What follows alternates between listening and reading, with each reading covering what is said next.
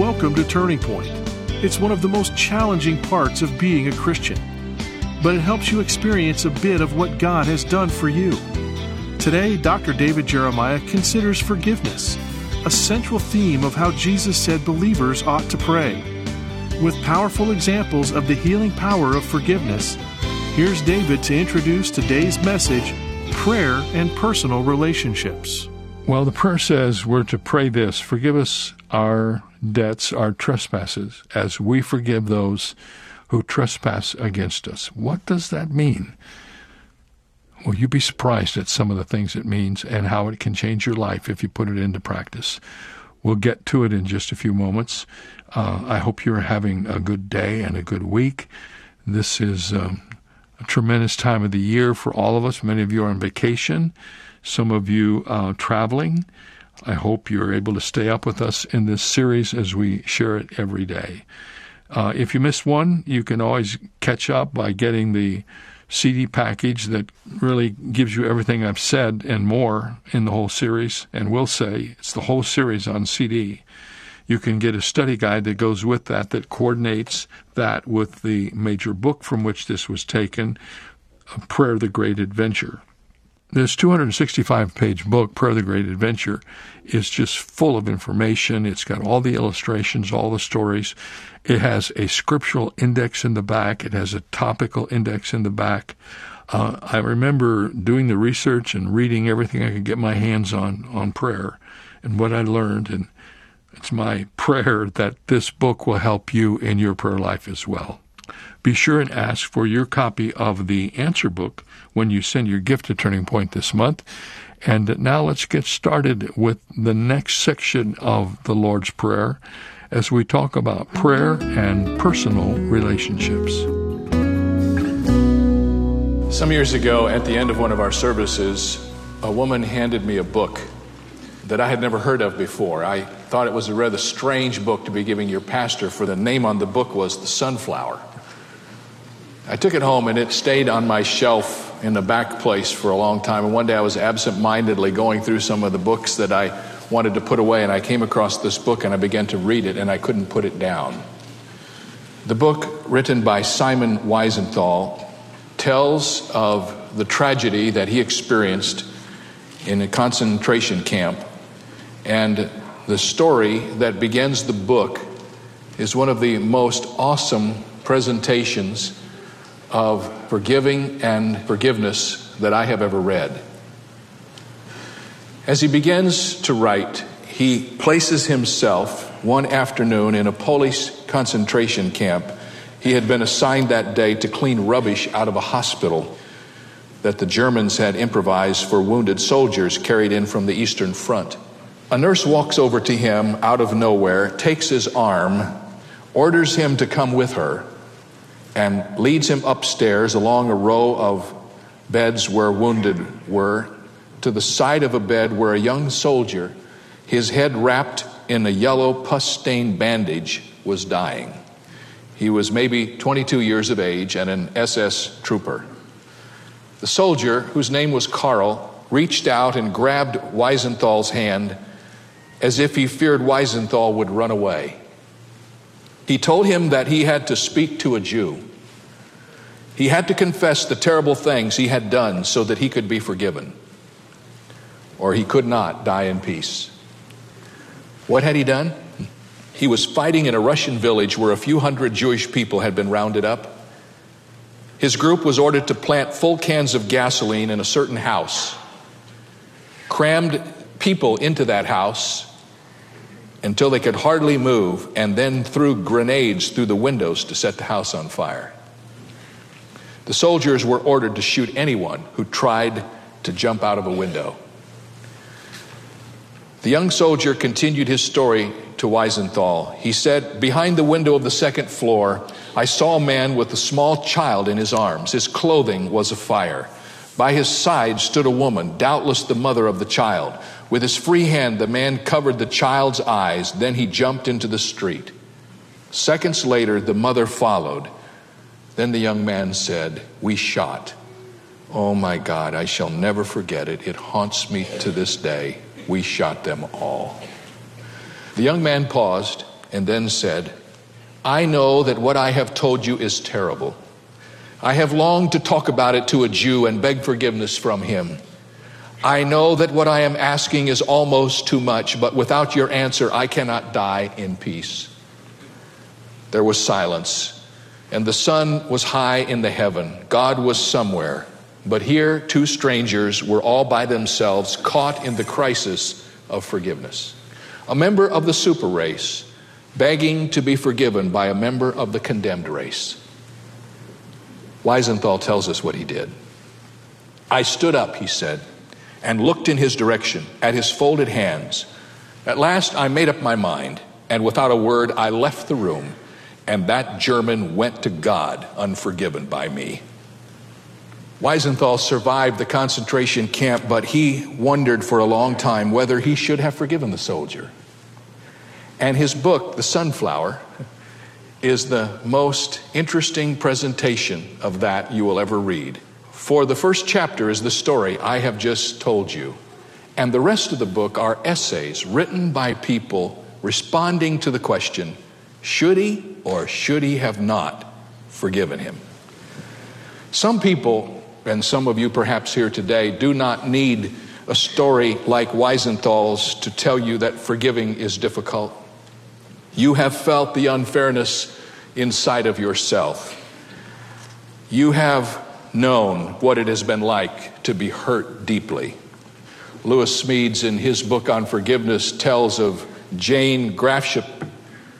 Jane and her husband Ralph had finally brought their 3 children through the crazy maze of adolescence and gently pushed them out of the house.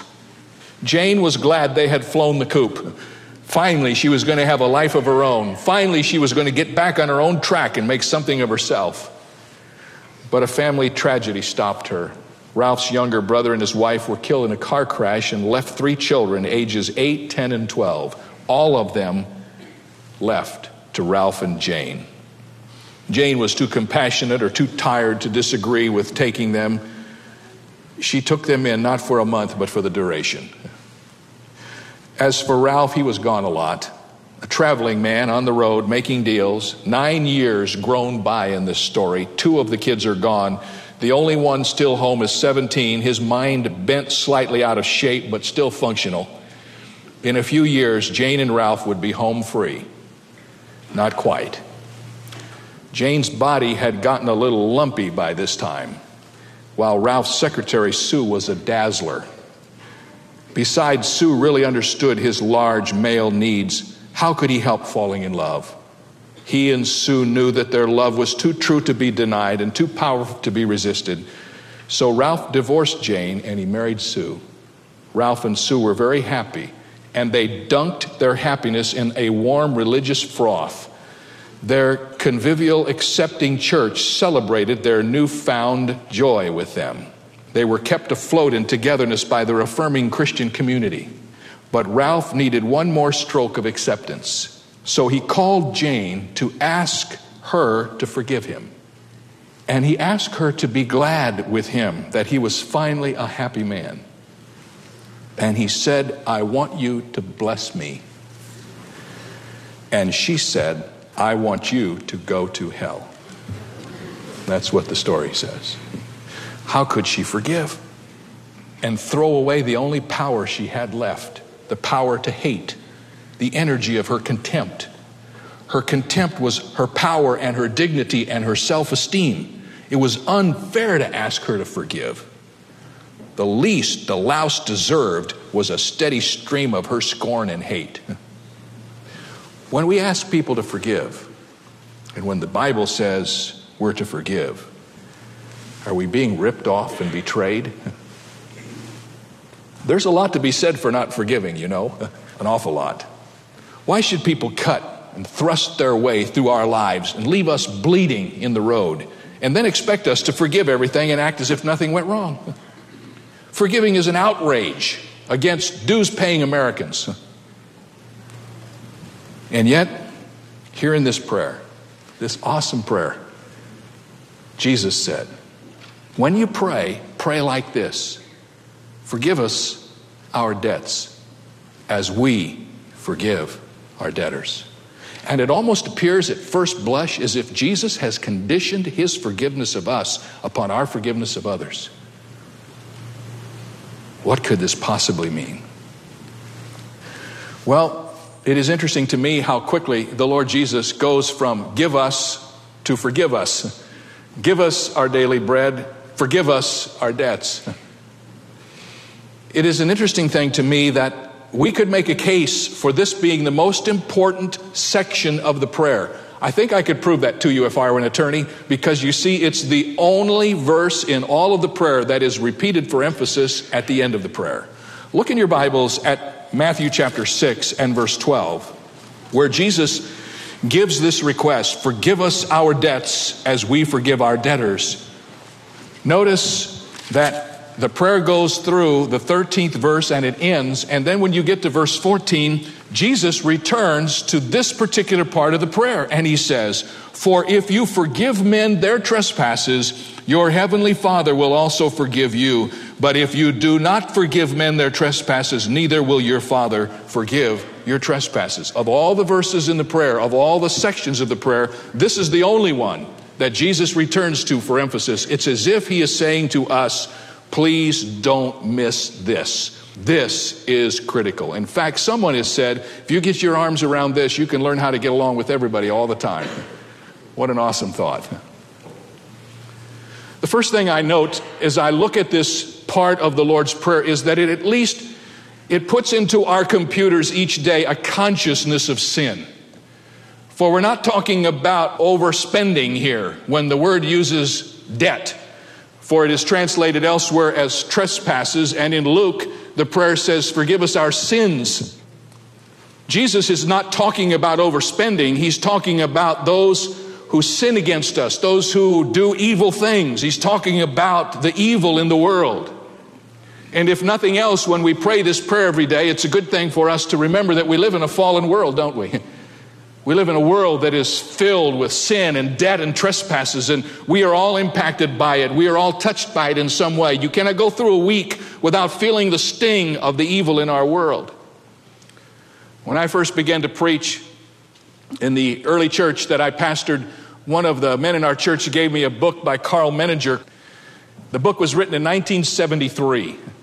And I will never forget one little section of the book where Carl Menninger said he had done a survey of the historical documents of the United States, and that not one single mention have been made of sin since Ike made the mention of it in his inaugural address, quoting Abraham Lincoln, saying something about the fact that we need to confess our sins and our trespasses to God. Menninger said from that moment until 1973, which was 20 years, there had not been one mention of sin in any of the public documents of our nation. And I dare say it hasn't gotten better since 1973. The only time we hear about sin now is when it's being used to describe the people who should be talking about sin.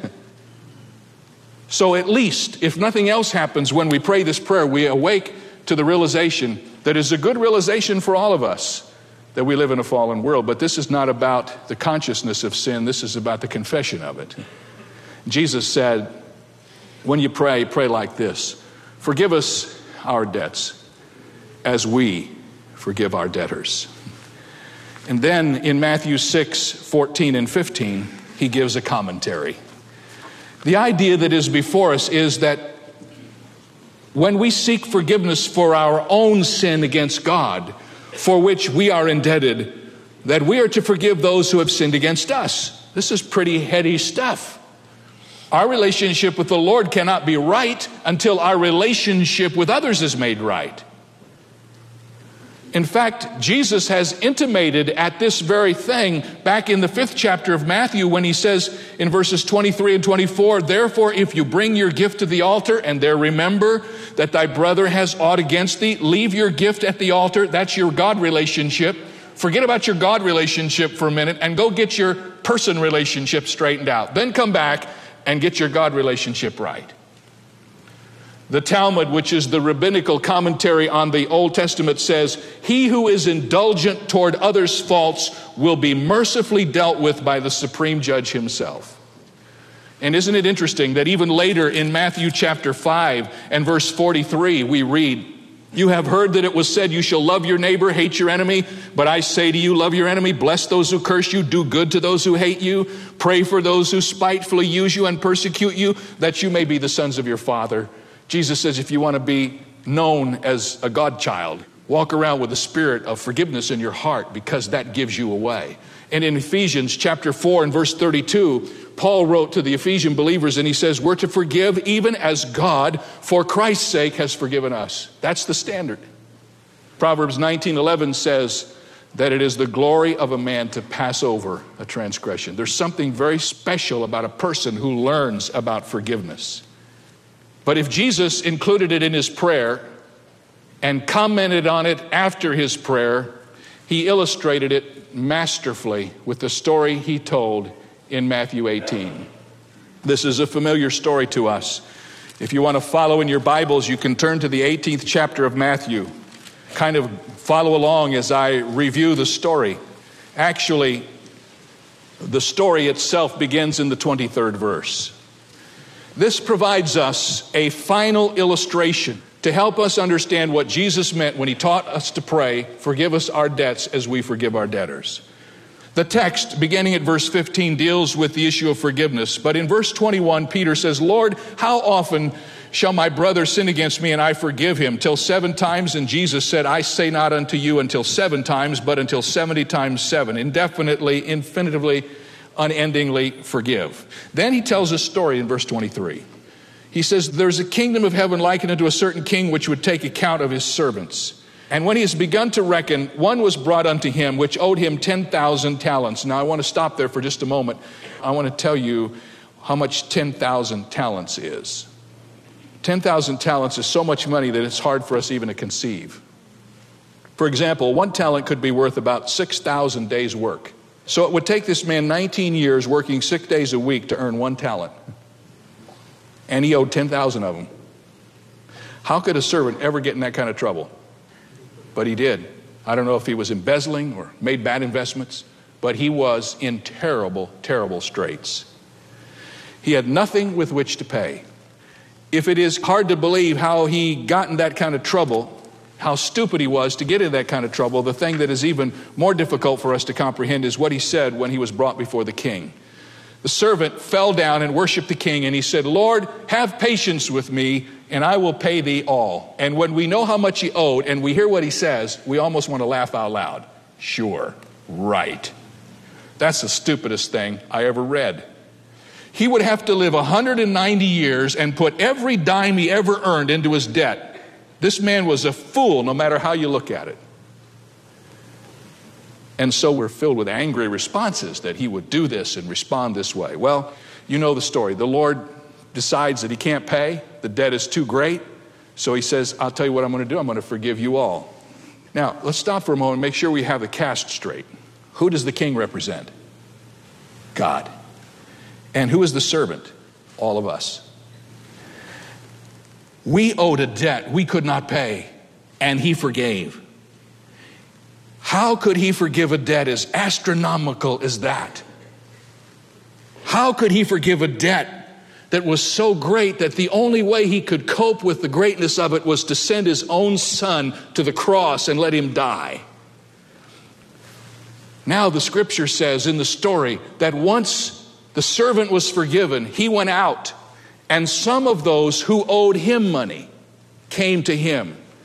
And while their sum is a paltry sum in comparison to that which he had been forgiven, it was a great deal to those who owed it. And they came and said, we can't pay. Would you forgive us? And the Bible says that the one who had been forgiven so much by the king grabbed hold of them by the throat and demanded that they pay him everything they owe him. And when the other servants saw what happened, they went and told the king. And the king was furious. And the Bible says that the Lord delivered him to the inquisitors. He brought him in and he was thrown in jail. And then the scripture says, and listen carefully, here's the application.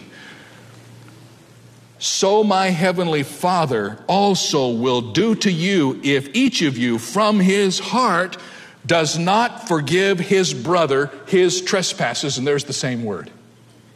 Do you get that? Do you understand what Jesus is saying? In Matthew chapter 6, verses 14 and 15, in Matthew chapter 18, in the story, what Jesus is saying is, we are to forgive others what they owe us because we ourselves have been forgiven so much. And if we will not forgive them, then we will never experience the joy of the forgiveness which is ours.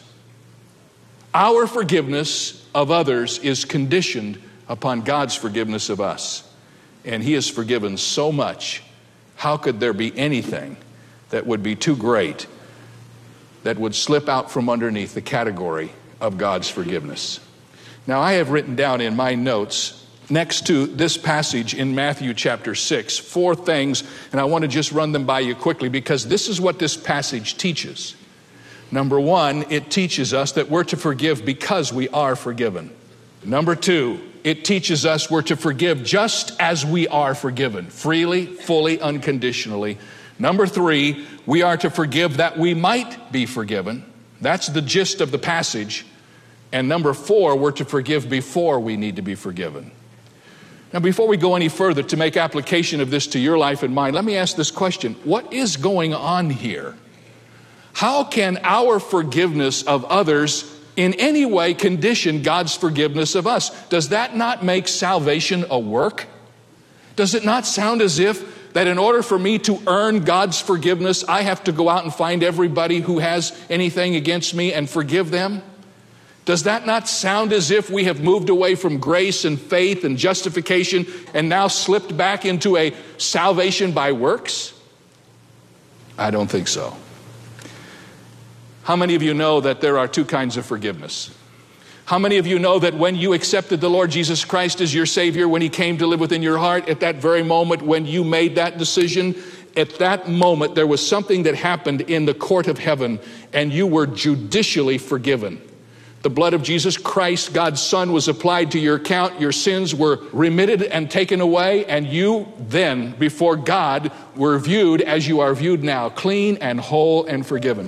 When God in heaven looks at your account and He sees all that you have ever done, over it is stamped, paid in full, forgiven, absolutely, completely forgiven, judicially free. Is there better news than that?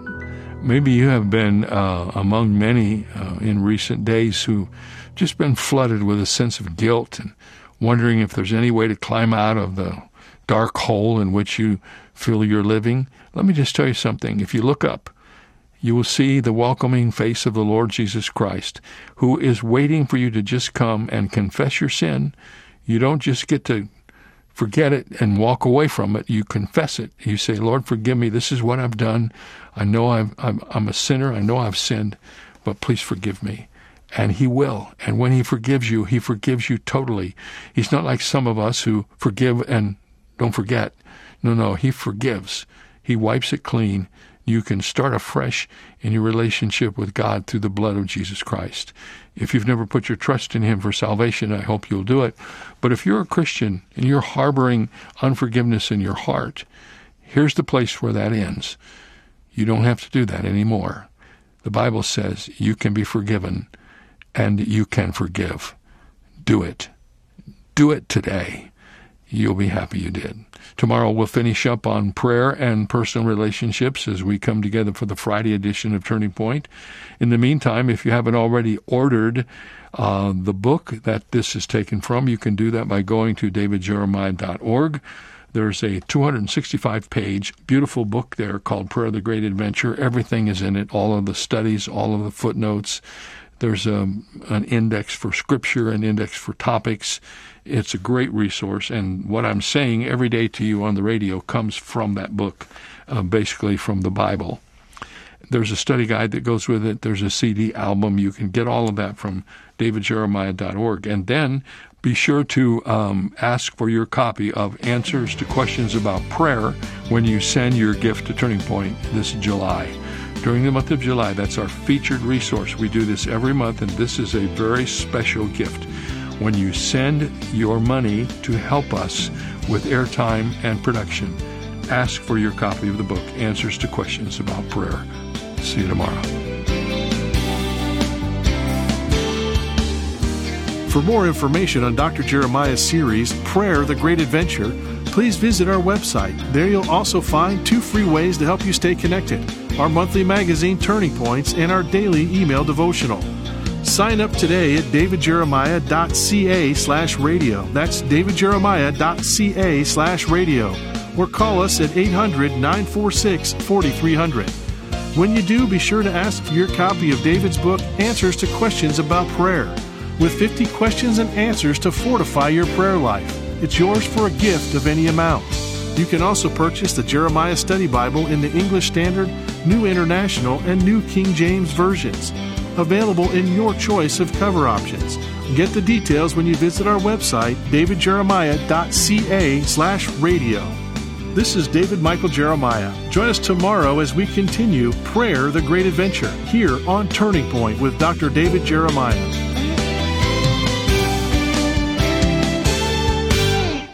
In all we do each day, Dr. David Jeremiah and Turning Point work to make a global impact for the kingdom of God. But we can't do it alone. That's where Bible Strong Partners come in. These loyal monthly supporters form the foundation of Turning Point, allowing Dr. Jeremiah to teach the whole counsel of God. Partnering with Turning Point enables you to share in the eternal impact of this ministry, leading people to Christ through our media and printed resources, multiplying Bible teaching broadcasts, presenting the gospel around the globe, and strengthening the saints. In appreciation for your partnership, Turning Point wants to provide you with exclusive monthly resources and study guides, member-only communications, an on-demand library of study content, and so much more. Are you ready to see what the Lord will do? Let's expect to change the world together. Go to davidjeremiah.ca/BibleStrong to become a Bible Strong partner today. That's davidjeremiah.ca/BibleStrong.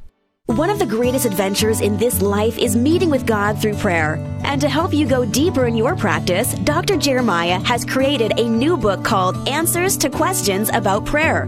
This new book, along with his classic volume, Prayer, the Great Adventure, are yours when you donate $60 to the ministry this month. And when you give $80 or more, you'll also receive these books as well as the accompanying CD, album, and study guide. Donate online at davidjeremiah.ca. A story is told about Alexander the Great. A friend asked him for a large sum of money. Alexander granted the request, but gave the man 5 times what he had asked for. And when the man tried to return the excess, saying the original amount he requested would be enough, Alexander said, "What you requested was enough for you to receive, but it was not enough for me to give." Alexander the Great lived before Jesus Christ, but his attitude about giving sounds like what Jesus taught. When you are asked for something, even by your enemy, give more than the person expects to receive. This is David Jeremiah, encouraging you to get on the road to new life. Discover God's way to give on Route 66. Route 66, driving the word home. Log on to Route66Life.com and get your roadmap for life. Route 66. Start your journey home today.